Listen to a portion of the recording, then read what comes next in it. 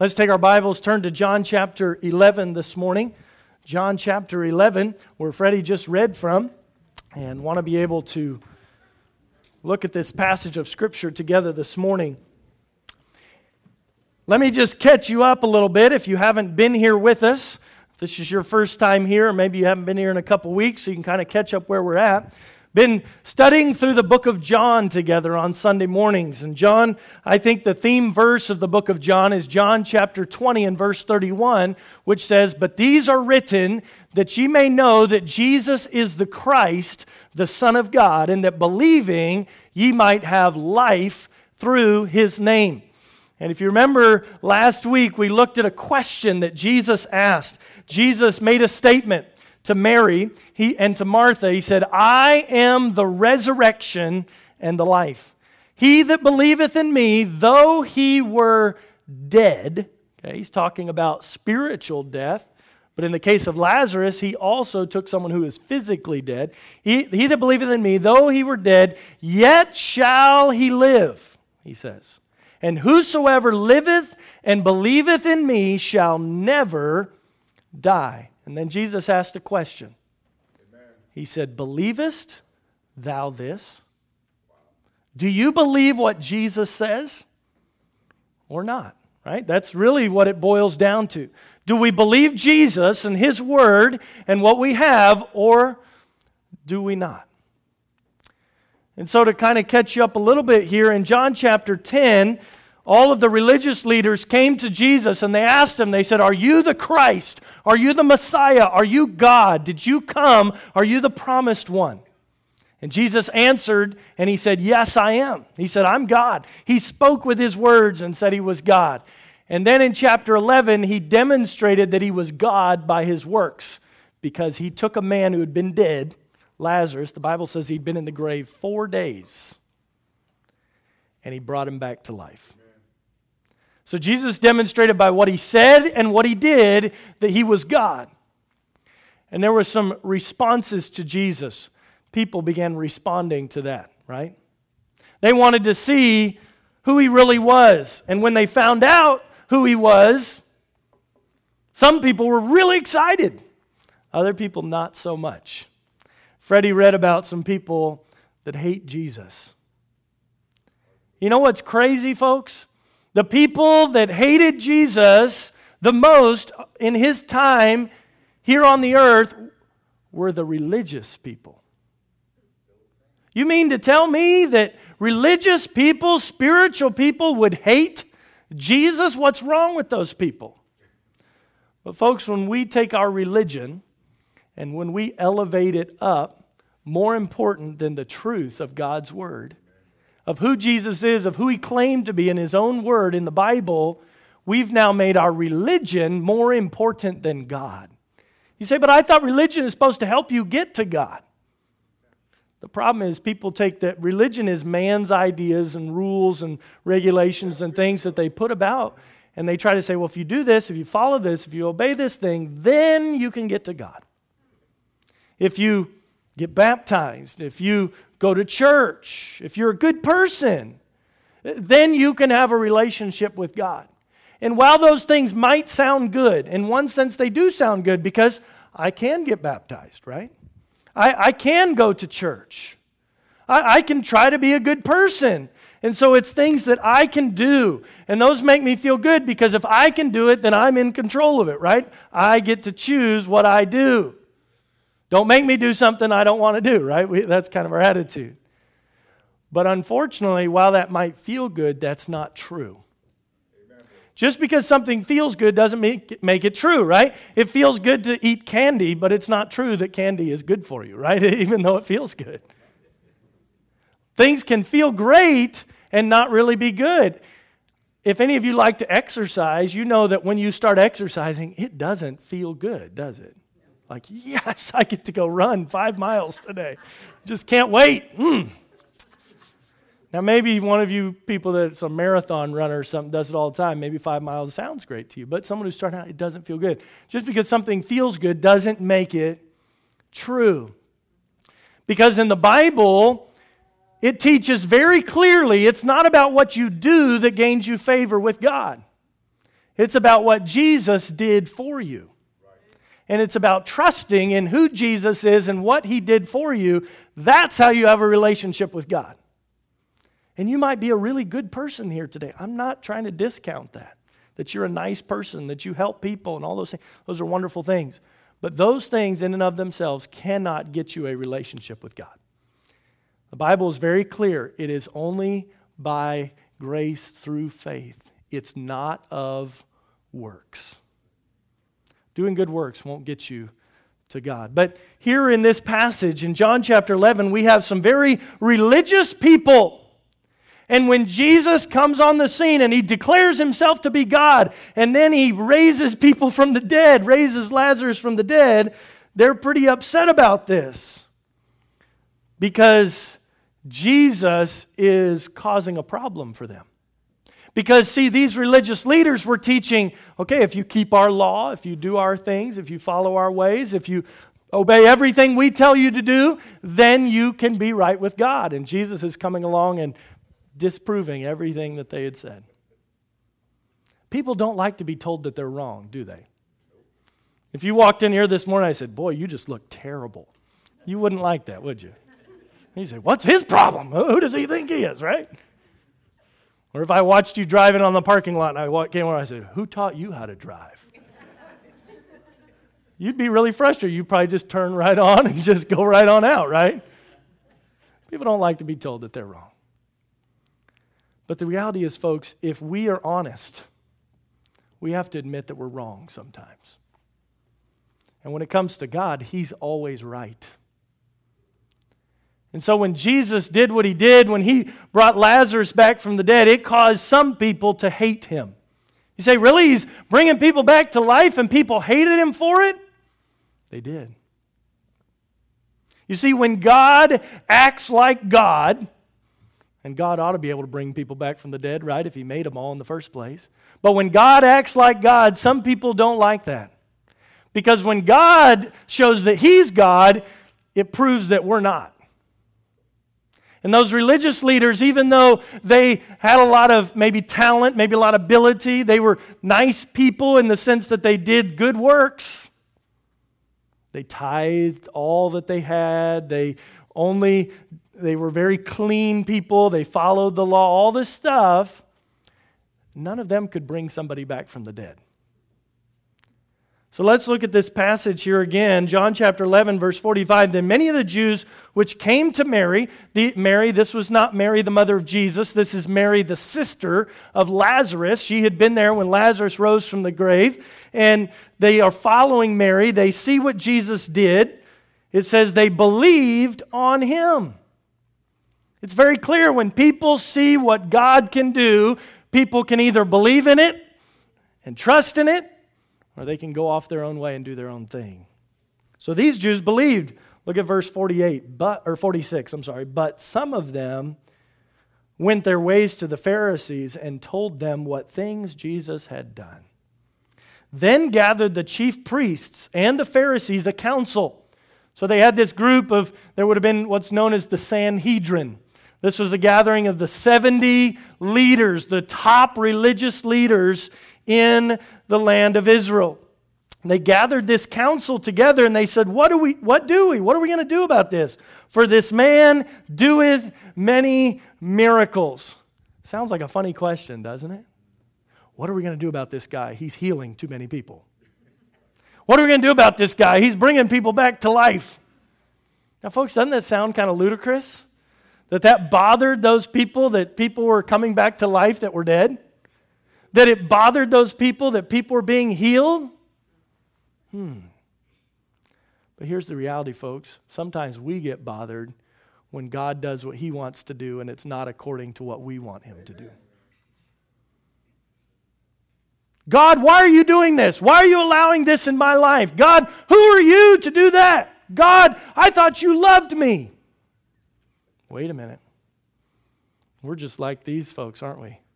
What are we going to do about Jesus? He's healing people. He's bringing people back from the dead. Look at verse 48. He says then, If we let him thus alone, all men will believe on him, and the Romans shall come and take away both our place and nation. See, at this point in time, the Israelites were not really in charge of their own country. This verse tells you who was. This moment in history, the Romans were in charge. If you go back and study your history book, you'll read about the Romans who were in charge of really the world at one point in time. At least all the what they called the civilized world back then. And so the Romans, their way of ruling was they would often let the local governments and local leadership continue to exist. They just had to pay tribute to Rome, right? And they had to acknowledge that Caesar was the king and Caesar was in charge. But as long as these local area governments didn't get out of line, as long as they didn't cause too many problems, then the Romans would kind of let them be.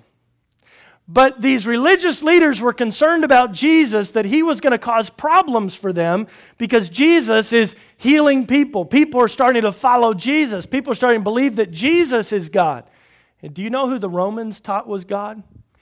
They taught that Caesar was God. Did you know that?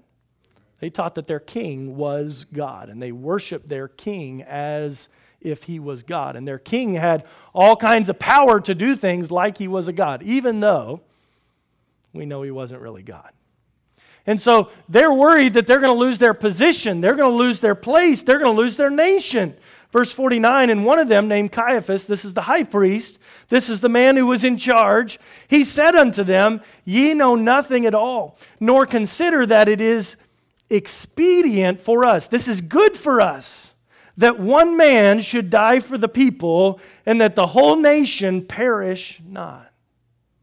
Now, this is a very interesting statement because when Gamaliel spoke this, he didn't really understand what he was saying. And that's what the next couple verses tell us. That Gamaliel didn't understand what he was talking about. See, Gamaliel was referring to Jesus as this figure that was really frustrating for them, and they thought, well, if Jesus dies, then at least he'll die, but everybody else won't have to die.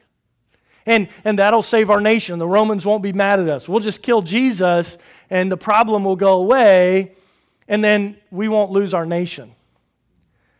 But see, God was actually speaking through Gamaliel to have him say something that Gamaliel didn't understand at all.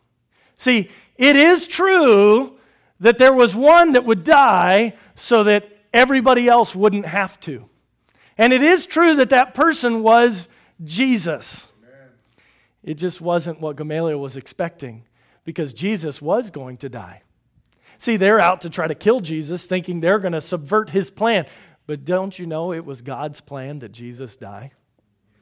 Did you know even wicked people trying to do wicked things can still work according to God's will? You say, how's that possible? Aren't they disobeying? They are, but God's still in charge. God's still in charge. These people hated Jesus. They were trying to kill him. And even in their speech of, it's better that one guy die than everybody else, he's actually prophesying wonderful good news. Aren't you thankful that one person died so that you don't have to die spiritually? Aren't you thankful that Jesus died for you? And that's what he's talking about. And if you keep reading in the next couple verses, you'll see it. Look at verse 51. He says, And this spake he not of himself, but being high priest that year, he prophesied that Jesus should die for that nation. Notice verse 52. And not for that nation only, but that also he should gather together in one the children of God that were scattered abroad. So when Gamaliel made this statement, he didn't know this, but he wasn't just talking about the Israelites. He was talking about me. And he was talking about you. Did you notice that? He says, gather together in one, the children of God. Isn't that special? You say, you mean to tell me that clear back then with Gamaliel, when he's talking some 2,000 years ago, that God was thinking about me? He was. God's eternal. Past, present, future, it's all the same to him. And God had a plan for your life and for my life and for your children and grandchildren, for the generations to come after us and all the generations that were before us. God had a plan for us. And we can see Him talking about it clear back here in John chapter 11. Isn't that pretty neat? I love it when you find yourself in the Bible. And He's talking about us. He says that Jesus is going to die so that we don't have to.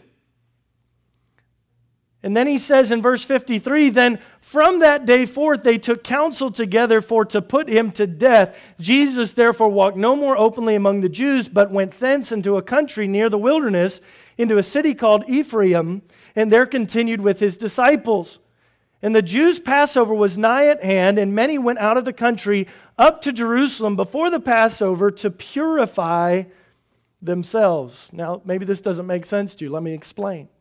So each and every year, the Jews would celebrate the feast of Passover.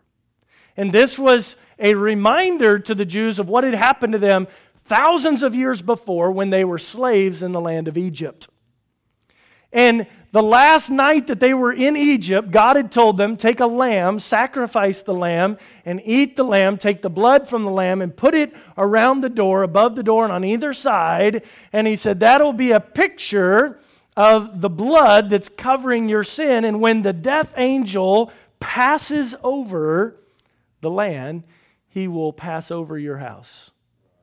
But in the houses where they did not make the sacrifice, the eldest son died. And this was God's final judgment there, the last plague on the nation of Egypt. Because over and over and over, God had said, let my people go, let my people go. And Pharaoh had said, okay, I'll let your people go. And then he wouldn't, then he wouldn't, then he wouldn't. You say, is God mean? No, but He's righteous. He's just. He always follows through on what He says He's going to do. And so the Jews still to this day celebrate Passover. And so this Passover, before Passover, they would have to come to Jerusalem and they would purify themselves. That means they would go through a process where they would ask for their sins to be forgiven. They would make sacrifices. They would do various things to purify themselves, to ready themselves for the feast. Now think about this with me. You've got a bunch of Jews gathering together to purify themselves for a Passover feast. And what were they planning to do? Kill Jesus. That doesn't sound very pure at all, does it? But see, folks, when we live our own way and do our own thing and follow our own plans, apart from who God is and what God says, we do things that when you step back and take a look at it, they don't make a whole lot of sense. Why? Because these people were out for themselves. There are two kinds of people in this world, I would say. People who do things and people who criticize people who do things, right? This is Jesus. He's doing something good because He's God, and then you got all of His critics. These people, they were afraid of Jesus. They were afraid of what would happen if He continued on doing what He did. These people hated Him.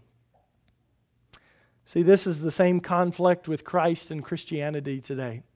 People don't like to be told that they're sinners. Who are you to tell me I've done wrong? I'm nobody, but God is somebody, and He has the right to tell you that.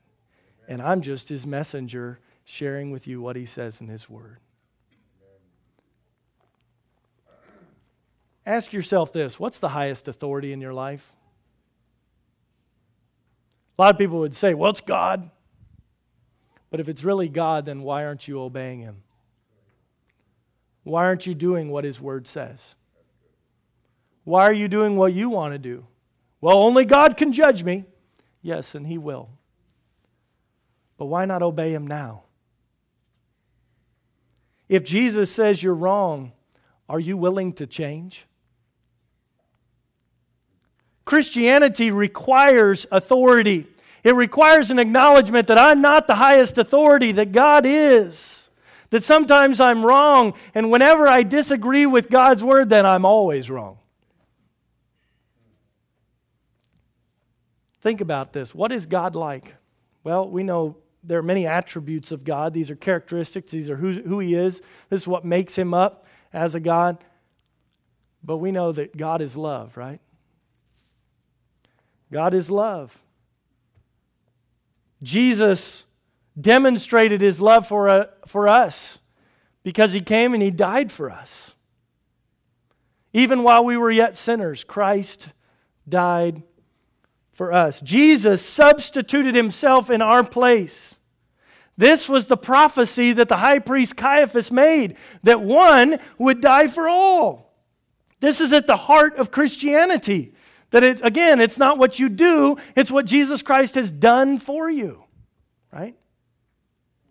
We've sinned against God, and the wage or the penalty for our sin is death. Romans 6:23 says that in the Bible. For the wages of sin is death. But the gift of God is eternal life through Jesus Christ our Lord. I don't think some of us really understand our situation before God. How many of you, I'm sure probably all of you, saw on the news a month or so ago when those boys were trapped in that cave in Thailand? You saw that, right? And people around the world were praying for them and watching the news, trying to figure out what happened. As soon as you heard some news, you shared it with all your friends because everybody wanted to know what was going to happen to those boys. Those boys and their soccer coach got themselves all the way up in that cave, and when that cave flooded, there was nothing those boys or that coach could do in their own strength to get themselves out of that cave. It was physically impossible for them to do it. They didn't have the right skills, the right equipment. They didn't know the way to go. So what did it require? It required a whole host of people who came and gave their own time and risked their own lives to go into a dark cave underwater through super tight passages. Oh, it just gives me shivers to think about it. And go all the way up in that cave and get those boys and bring them out. And we call those people heroes, right? But that's our situation without Christ. We're stuck in a place that we cannot get ourselves out of no matter how hard we try. We might call those heroes today. The Bible calls Jesus our Savior. He's the one who saves us. He's the one that comes into a place where no one else could come and bring us out to a place that no one else, not even ourselves, could bring us to. That's what Jesus did for us. And think about how much we rejoiced, even here in America, about boys clear around the world when they were saved from that cave. And folks, how much greater is it? And I know it's great, boys are saved from cave. I'm thankful for it, aren't you? That's a blessing. But folks, we're not just talking about a physical life. We're talking about eternal spiritual life. Because those boys in that cave, if they knew Jesus Christ as their Savior, even if they had died in that cave, they would have left that cave and they would have gone to an eternity in heaven with God. But people that don't know Jesus Christ as their Savior, when they die in that place, they go to an eternal death separated from God forever in hell. And that's why we need God's love. And that's why I talk about this stuff a lot, because it really matters. It's the difference between life and death. And we need to put aside our own presuppositions and preconceptions and our experience and our background and what I've always known about religion, church, and everything else and say, put that to the side. What does God's Word say? What is the truth? Am I going to listen and obey it? Am I going to believe as Jesus said? Or I'm going to keep doing what I want to do and hope that maybe it'll all work out in the end. But the reality is, folks, it doesn't all work out in the end when we go our own way. These people hated Jesus even though God was love and Jesus had come to substitute himself to die in the place, one person dying so the whole nation wouldn't have to, so that the whole world wouldn't have to. For God so loved the world that he gave his only begotten Son, that whosoever believeth in him should not perish, but have everlasting life. And yet some people still say, but how do I really know that God loves me? Greater love has no man than this, that a man give his life for his friend. I mean, you may have friends, but to have a friend that would give his life for you, that's a real friend, isn't it? That's a friend that's better than any other friend could be. God is love. But let me just give you one other attribute of God. God is in charge. See, people want God to be loved, but they don't really want him to be in charge. They want God to love them and then just let them do whatever they want to do. But that's not who God is. If God did that, he wouldn't be God. He is in charge. And this is an issue that people throughout history have argued about. Is God in charge or is he not in charge? Well, if God's in charge, do I get to make my own decisions? Yes. God still gives you the freedom to choose. But he can give you the freedom to choose and still be in charge. He gave those religious leaders the freedom to choose to reject Jesus and yet still use them to accomplish his plan, didn't he? He gave Pharaoh the opportunity to choose to not let the children of Israel go, and yet he still used Pharaoh as part of his master plan. Just because God gives you a choice doesn't mean he's not in charge. You say, I can't put all that together in my mind. That's okay. People have struggled with that for thousands of years. But suffice it to say, you are responsible for your own choices and your own actions. You can't blame it on anybody else. You get to choose what you do, but God is in charge. God will always accomplish his will in this world. He will win. We sang that song this morning. I'm on the winning side if I'm on the Lord's side. But he gives us the freedom to make our own decisions along the way. Some people hated Jesus. Other people responded in love. Some people loved Jesus. Look at John chapter 12, beginning in verse 1 there. Say, wait a minute, you mean you can preach through more than one chapter a day? Yeah, because the chapter headings are just human additions so that we can find our place in the Bible. It's okay. The thought continues on, okay? John 12, verse 1, Then Jesus, 6 days before the Passover, came to Bethany, where Lazarus was, which had been dead, whom he raised from the dead. There they made him a supper, and Martha served, but Lazarus was one of them that sat at the table with them. Then took Mary a pound of ointment of spikenard, very costly, and anointed the feet of Jesus, and wiped his feet with her hair. The house was filled with the odor of the ointment.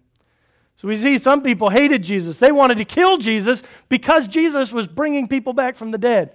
And then there's these other people, boy, they love Jesus. Mary and Martha, these two sisters, and their brother Lazarus. And they brought Jesus over. Jesus came to their house. It's just 6 days before the Passover. And if you know your Bible story, if you know the Bible timeline, this Passover happens, and right about this time is when Jesus is going to die. You see, the whole book of John, while it's over 20 chapters long, the first 10, 11 chapters span about 3 to 3.5 years of Jesus' life. And the last 10 chapters or so is only about a week worth of time. Have you ever watched a movie right at the beginning where it's panning across and you're seeing the scenery and the beautiful skyline and all this stuff, and then it zooms right in on one character and you begin to see what's happening moment by moment in that person's life? That's kind of what's going on here. God is bringing the eternal lens of Scripture down, and He's focusing it in on this little small portion of Jesus' life because it's an incredibly important time this last week leading up to the crucifixion. And then 3 days later, the resurrection. But so Jesus comes to this house, and Mary and Martha and Lazarus are there. We see Lazarus reclining by the table. I mean, that's what you'd be doing too, right? You know, I was just dead a few days ago. Mary and Martha, you guys take care of dinner. I'm just going to sit here and be.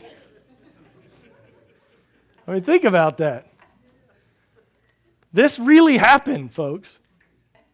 This guy was dead for 4 days, and then Jesus brought him back to life. And now Jesus goes over to his house for dinner. That was some kind of party, I'm imagining. There haven't been any other resurrection parties that I know of. There will be one day, though, won't there? Someday when we get to heaven, I think this is kind of just a teeny, tiny sliver sneak peek of what maybe it will be like someday when we go to spend eternity in heaven with Jesus. What a celebration that's going to be. As dead are brought to life, eternal life.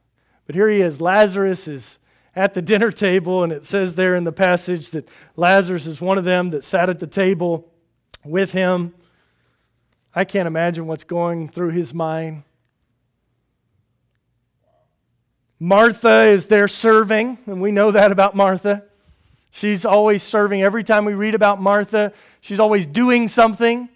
The first time that Jesus meets Martha, she's serving him. She's working in the kitchen. The next time we read about Martha is after Lazarus has died, and Martha's the one that comes right to Jesus and says, Lord, where were you when my brother died? You could have done something about it. Martha's a doer. Some of you are like that, right? You've got your schedules, and you've got your plans, and you've got your checklists, and you're working through stuff, you're doing things. I'm so thankful for people that serve God that way in our church, people that take care of stuff and plan and organize and put together children's ministries and Vacation Bible School and plan out stuff so we can go work at people's houses or take care of needs around here. Thankful for people that serve that way. But God uses all kinds of people, doesn't He? And then there's Mary. Where do we find Mary? Well, here's Mary taking this ointment, washing Jesus' feet. She's at the feet of Jesus. Every single time, the 3 times we read about Mary in the New Testament, she's always at the feet of Jesus. The first time we read about Mary, she's there learning at the feet of Jesus. She's sitting there listening and learning and hearing what Jesus has to say. Then the next time we read about Mary was in John chapter 10. She's grieving at the feet of Jesus because her brother has died. And now here in John chapter 12, she's worshiping at the feet of Jesus. Mary is a passionate woman. She's an emotional woman. She does things with energy and passion, excitement. She forgets about perhaps the kitchen responsibilities and the things of the house, and she just wants to be at the feet of Jesus, soaking it all in. And I'm thankful for some passionate people too, right? People that are emotional and get excited. God uses those kind of people. You're the kind of people that just, wave your hands for no reason or clap or, get excited about stuff, right? Some of you emotional people are probably sitting here right now just waiting for your hand to fly around or something. It's okay. This is Mary. She's at the feet of Jesus. She takes this ointment. The Bible says it's very costly. Later on, in just a moment, we're going to read about Judas. He says, well, we could have sold that for at least 300 pence. You say 300 pence, is that like $3? Like 300 pennies? No. The denarii was a day's wage. So when the Bible says this was very costly, a lot of Bible commentaries believe, based on what it's saying right here, that this was probably worth about a year's salary. Now, take what you make in a year. Maybe you make 40,000, 50,000, 60,000. Some of you may make more than that. And you were to give a gift of that kind of value to Jesus all at once. Wow. I mean, think about that. Most of us probably couldn't give that gift even if we wanted to. How many of you have something that's worth a year's salary that you could just, okay, here, Jesus. But that's what Mary did. She gave extravagantly to Jesus because she loved him so much. This is a woman that just wants to give everything she has to him. The Bible says that she wipes his feet with this ointment, and then she wipes his feet with her hair to dry his feet. This was a special kind of ointment, and this is something that they would have used on a body as they were about to bury it. Let's call it this spikenard. It's a very powerful smell made from spices and things, but to be pleasing to the nose, so it would cover up the odor when someone had died. You say, why is this significant? Well, in just a few days, Jesus is about to die. And this odor was powerful enough, it smelled up the whole house.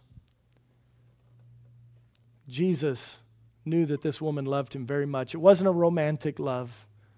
This was just a love that she was so thankful for Jesus and what he had done and who he was. What a blessing. I'm thankful for some people that love Jesus that way too. Some of you are doers, some of you are emotional folks, and some of you, maybe you're more like Lazarus. Lazarus loved Jesus too, but he's reclining at the table. He's just sitting there. But you know, Lazarus could have made it all about himself, but he didn't.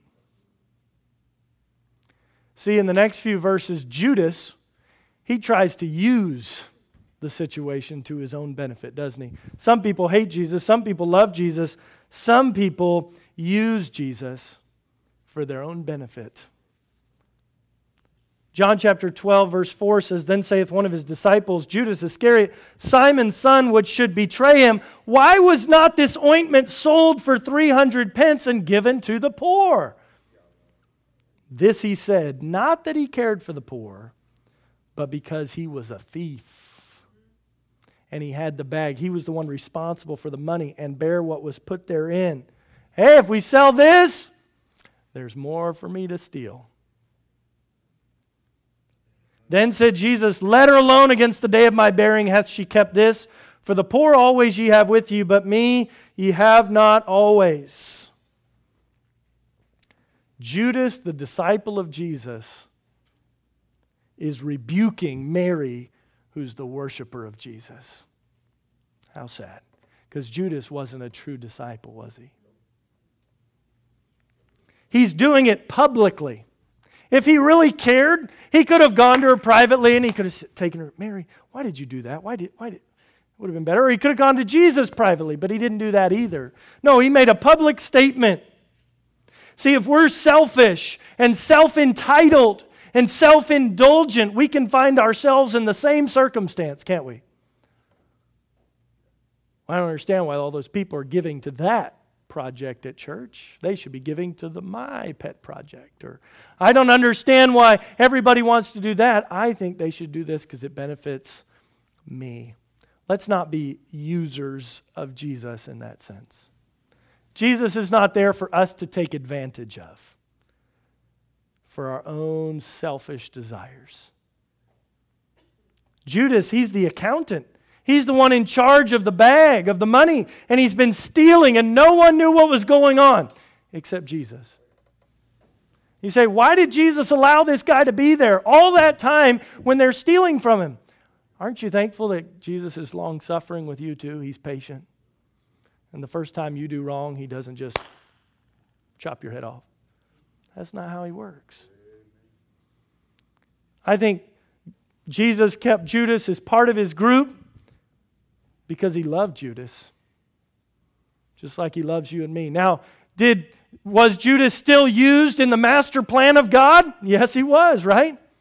Because Judas betrayed Jesus so that they would take him in and he was crucified. He was part of that process. But I believe Jesus loved Judas. And Jesus loves you. You may be sneaking around and getting away with stuff and doing wrong and nobody knows about it, but I want you to know God knows about it. And no matter what you do, no matter what you sneak around, nobody knows, I'm getting away, it must be okay. It's not okay. There will be judgment in the end, but maybe not yet. This is interesting because this is the very first time in the Bible that we have any of Judas's words recorded for us. And the first thing we read about is him talking about money, right? He tried to sound very pious about this, but he really just wanted to steal. Let me give you a couple things here when it comes to people who are users of Jesus. Beware of people who have hidden agendas. People are there for themselves. They're not really there to worship God. They're really there to take advantage. No one knew what Judas was doing other than Jesus. We need to be open and honest about who we are in Christ. And the reality is we're all sinners, but we can be saved by grace.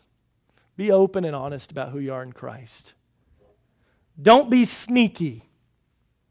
Being sneaky doesn't get you ahead. It may feel like you're ahead, but you're not, because God knows. Be honest about who you are. Secondly, beware of people who worship wealth. It's not wrong to have wealth, but beware of people that worship it. See, this is Judas' concern. How can I get some more money? It's very important to him that he just has more. We don't worship wealth. We worship God with our wealth. When God blesses you, worship the Lord with it. See, money is neutral. Money is just a tool. The Bible says it is the love of money that is the root of all evil. It's not your money that's evil. It is the desire to have more of it. It's the love of it that makes it evil. And you can either love money and use people, or you can use money to love people. Right? And that's really the reality. You say, is there any other place in between? Not really. You either love money and use people to try to get more of it, or you love people and you use the money that God gives you to help people. And folks, as a church, we want to be the second one of the two. Use what God gives you to help people because you love people. Don't use people. You know, people sometimes even use churches and use people in the church just to get more money. Folks, God supplies our needs, and churches help people that have needs. It's okay if you have a need and someone in the church helps you out. But folks, God knows why you're here. Don't just be here so you can make more business contacts. Maybe if I talk to all those people, they'll all buy my product. That's not why we're here. Don't use people to get money. Use the money that God gives you to help people. Beware of those people who worship wealth. Number 3, beware of people who are self-indulgent. Right? Mary is giving. Judas just wants to take. Beware of people who parade piety. Judas is trying to sound very pious. Let's sell this and let's give the money to the poor. I mean, doesn't Mary know? I mean, we could probably buy like 50,000 sandwiches with that. That'd be better used. Folks, beware of those who parade their piety around. Now, it's not wrong to give to the poor. It's not wrong to make sandwiches for people who are hungry. All those things are not wrong. But if someone wants to give an extravagant, lavish gift to the Lord that's just for Him, that's okay too. Beware of people who don't understand godly generosity. Mary is passionate with everything she has, right? She's always at the feet of Jesus. Her words, her worship, her wealth. She just gives it all. And people look at her and say, what's wrong with that lady? She's too passionate. We feel that way about some people, right? They're just, must be a fanatic. If someone's doing it because they want to worship God passionately, let them do it. It's between them and the Lord. Beware of people who don't understand godly generosity. See, in our culture, we think of two categories, right? Poor and rich.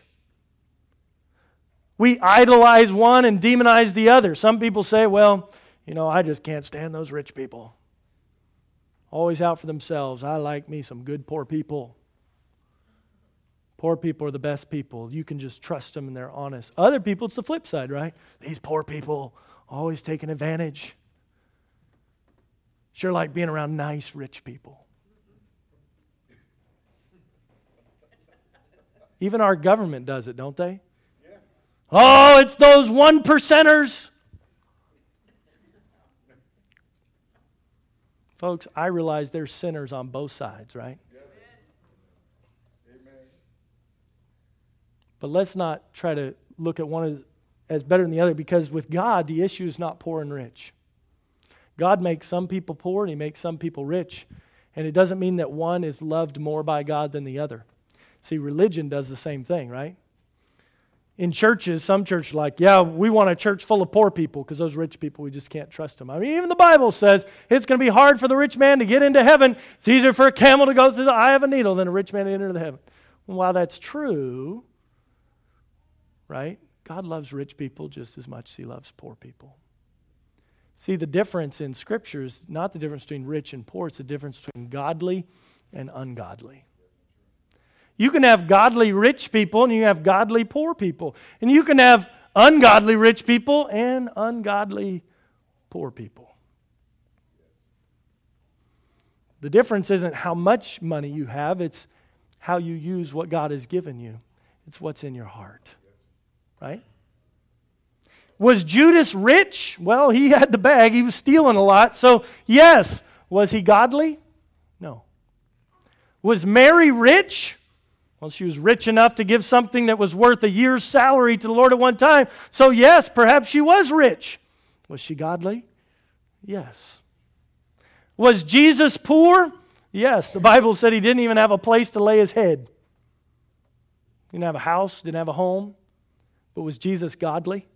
Well, absolutely. He's God. Are there poor people because they are ungodly? Yes. Some people won't work, or they just lose all the stuff that they have through bad decisions, doing things that are wrong, bad habits. Are there people that are godly and poor, though? People that work hard, they're honest, they do the best that they can, and they just don't have a lot. Yes. And God blesses both kinds, poor and rich. Difference is, are you going to be godly, you're going to serve God, or not? And then finally, we see from this passage is these different responses to Jesus. We had those that hated Jesus, those that loved Jesus, then Judas, who tried to use Jesus for his own benefit. And the final thing we see from this passage this morning is that your testimony will be tested. There's a testimony that we have if we're a follower of Jesus, and that testimony will be tested. Look at verse number 9. It says, much people of the Jews therefore knew that He was there, and they came not for Jesus' sake only, but that they might see Lazarus also, whom He had raised from the dead. But the chief priests consulted that they might put Lazarus also to death. Wow. Because that by reason of him, many of the Jews went away and believed on Jesus. Lazarus had a testimony, didn't he? Remember I said a few minutes ago, there he was. He was just sitting at the table. Lazarus knew it wasn't all about him. He wasn't trying to market his new line of clothing, resurrected wear, or he didn't sell the rights to his story for somebody to write a book or make a movie, right? A sequel, TV series, new video game that's coming about the life of Lazarus,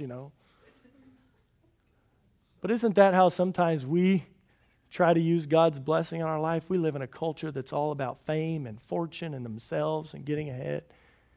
And if some little thing happens to them, it might even be God's blessing. People try to spin it into something that they can use for their own benefit. That wasn't Lazarus. You read those verses, these people are coming to Jesus and believing in Jesus because they saw what had happened to Lazarus. Lazarus had a testimony. Your testimony is the story of what God has done in your life. And if you know Jesus Christ as your Savior, you have a testimony. Now, some of you here this morning, if you know Jesus Christ, maybe you have an exciting testimony. Maybe there's a couple shootings and a car chase and, somebody swinging from a trapeze or something as part of your testimony. And sometimes we may think, wow, that's amazing. You hear those people speak in church and they tell you, boy, I was into this and into that and it was a mess and God saved me. And we all say, wow, that's amazing. But folks, even if you have a boring testimony, it's not boring because it's your story of what God did in your life. And don't be afraid to share your testimony. Lazarus shared his testimony. People saw what had happened. They heard what had happened. And they came to see Lazarus. And instead of Lazarus sitting there going, yeah, here, buy my t-shirt or whatever, not that he was selling t-shirts, but something silly for himself. He said, yeah, let me tell you about the one who did that for me. And he pointed him right to Jesus. What is your life about? It is about pointing people to you and yourself and building your own brand and your own image and who you are. And, hey, if I post this, I'll get more likes and more followers. No, that's not what it's about. It's about if any attention is coming my way, I'm pointing it right to the Lord. Let me tell you about the one who did this. I've been blessed. Yes, let me tell you about why I've been blessed and who blessed me. I got well, I was sick and I got well. Let me tell you about the one who healed me. I was struggling, I was poor, and my needs were met. Let me tell you about the one who met my needs. Too many times, though, folks, some of us will pray and we'll beg and we'll ask and we'll do whatever we can when we go through a hard time, whether it's a financial struggle, a physical struggle, a family struggle, drama, whatever's going on. And then when that problem gets resolved, we just go right back and do our own thing again and act like God had nothing to do with that. How sad. Your testimony will be tested. Lazarus' testimony was tested. When Lazarus is sitting there and he's pointing people to Jesus, what happens? The religious leaders say, we're going to try to kill him too. Although I think if I'm Lazarus, I'm probably going, you can't scare me with death. I've already been there. Been there, done that, right? Got the grave clothes. They took them off. But Lazarus is brought back to life, but he's pointing people to Jesus. And folks, you may not have a story of you were physically dead and brought back to life, but if you're a Christian, you were spiritually dead and God gave you spiritual life. And that's a testimony. Don't be afraid to share it and be faithful with it and know that people may test you with it. Some people say, well, I just don't talk about Jesus to people because I don't like their response. They were trying to kill Lazarus. I don't think any of us have probably faced death for our testimony. Is Lazarus lying? No, he's telling the truth, right? This is what really happened. Don't be afraid to share the truth of what God has done for you. And realize that when you share the truth, not everybody's going to like it. And you're like, but this really did happen to me. The Bible says in Romans 1 verse 18, for the wrath of God is revealed from heaven against all ungodliness and unrighteousness of men who hold the truth in unrighteousness. That phrase, to hold the truth in unrighteousness, literally means to suppress the truth, to hold it down. People don't like the truth when the truth points out that they're doing wrong. And when someone is sitting there saying, I've been forgiven, I was lost, but now I'm found, I was dead, but now I'm alive. You can't argue with that very well, can you? People just try to push you down or push you away or get somewhere else. And if people respond that way to your testimony, don't let that stop you from sharing it. Because every time you put light out there, it pushes the darkness away, doesn't it? And people that want to insist on being in darkness, they're going to feel pushed away. But there are lots of people that need the light. And if we'll share the light and be faithful with it, God can use us in a special way. The truth sets people free. That's what John 10 says. The truth will set you free. And there's always a war against truth. There's always been a war against truth. You go back to the Garden of Eden, there was a war against truth. The devil came in and he tempted Eve and he told her things that were not true. Because there's a war against truth. They wanted to kill Lazarus not because he was lying, but because he was sharing the truth that would set people free. But people that are in power, who are not humble before God, they don't want people to be made free. They want people to follow them and not God. But the truth will set you free. It will restore families. It will give you eternal life. It's the most powerful truth in the world. And if you know that Jesus Christ has forgiven you, you have a testimony. And here, in just a moment, we're going to have a time to respond to the truth this morning. I want you to ask yourself, am I somebody who's a hater of Jesus? If you are, Jesus wants to change you. He'll forgive you. Are you a lover of Jesus, someone who loves Him? Jesus wants to encourage you this morning. Are you someone who just uses Jesus for your own benefit, but you're not really here for what God wants you to do? You're just here for yourself. God wants to give you a new purpose. And if you have a testimony this morning, will you share it? In just a few minutes after we have a time to respond, there's going to be some people who come up here and get in a pool of water in the middle of a building where everybody else is dressed and nice, and they're not doing it to go swimming. They're doing it to be baptized. And you know what baptism is? It's a testimony. It's a testimony. It's saying, this truth, it set me free. And I want everybody to know about it. So I'm going to do something that may seem out of the ordinary. It might seem a little bit different because it's a testimony of what Jesus has done for me. And my sins, while I had many, they've been all washed away. And while Jesus, He died, He was buried, and then He rose again. And so I'm excited. We're going to see some of that testimony this morning. And the Bible teaches that when you're baptized, you should do it in front of other believers so the believers see the testimony. And then we can come alongside them and encourage and say, praise the Lord, you've accepted Christ. You're now a follower of Jesus Christ. It's not the baptism that saved them. That's just the picture of what already happened, and now they're telling everybody about it.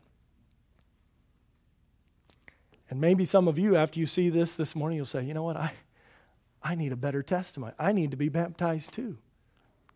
If that's in you, I'd be happy to talk to you after the service, and let's make sure you're ready and understand what it is. And it's not hard to put water in this. We can do it again next week. Do you have a testimony? Do you believe? Let's bow our heads and close our eyes. If you're here this morning and something from God's Word has worked on your heart, and you would say, Pastor, I know that I need to trust Jesus Christ as my Savior. I don't believe I've ever truly been saved. I know who Jesus is. I understand that He died for me, but I've never given Him my life. I've never asked Him to forgive me of my sin. If that's you here this morning, I'd like to pray for you. You're in your seat, the heads are bowed and eyes are closed. Would you lift your hand so I can pray for you this morning? If you would say, Pastor, I need to be saved. I need to have my sins forgiven. Would you pray for me this morning? I'd like to do that. All right, thank you. Anybody here this morning and say, Pastor, would you pray for me? I've been going through some things in my life. I've had some struggles. But Lord, I need to have a testimony that is clear and points people to Jesus. Pastor, would you pray for me that I would have a clear testimony that points other people to Jesus? Would you lift your hands? I'd like to pray for you this morning. All right, thank you. Several hands. Father, we thank you for these folks. Lord, I'm just asking for hands, but Lord, you see hearts. I pray that you'd work in them.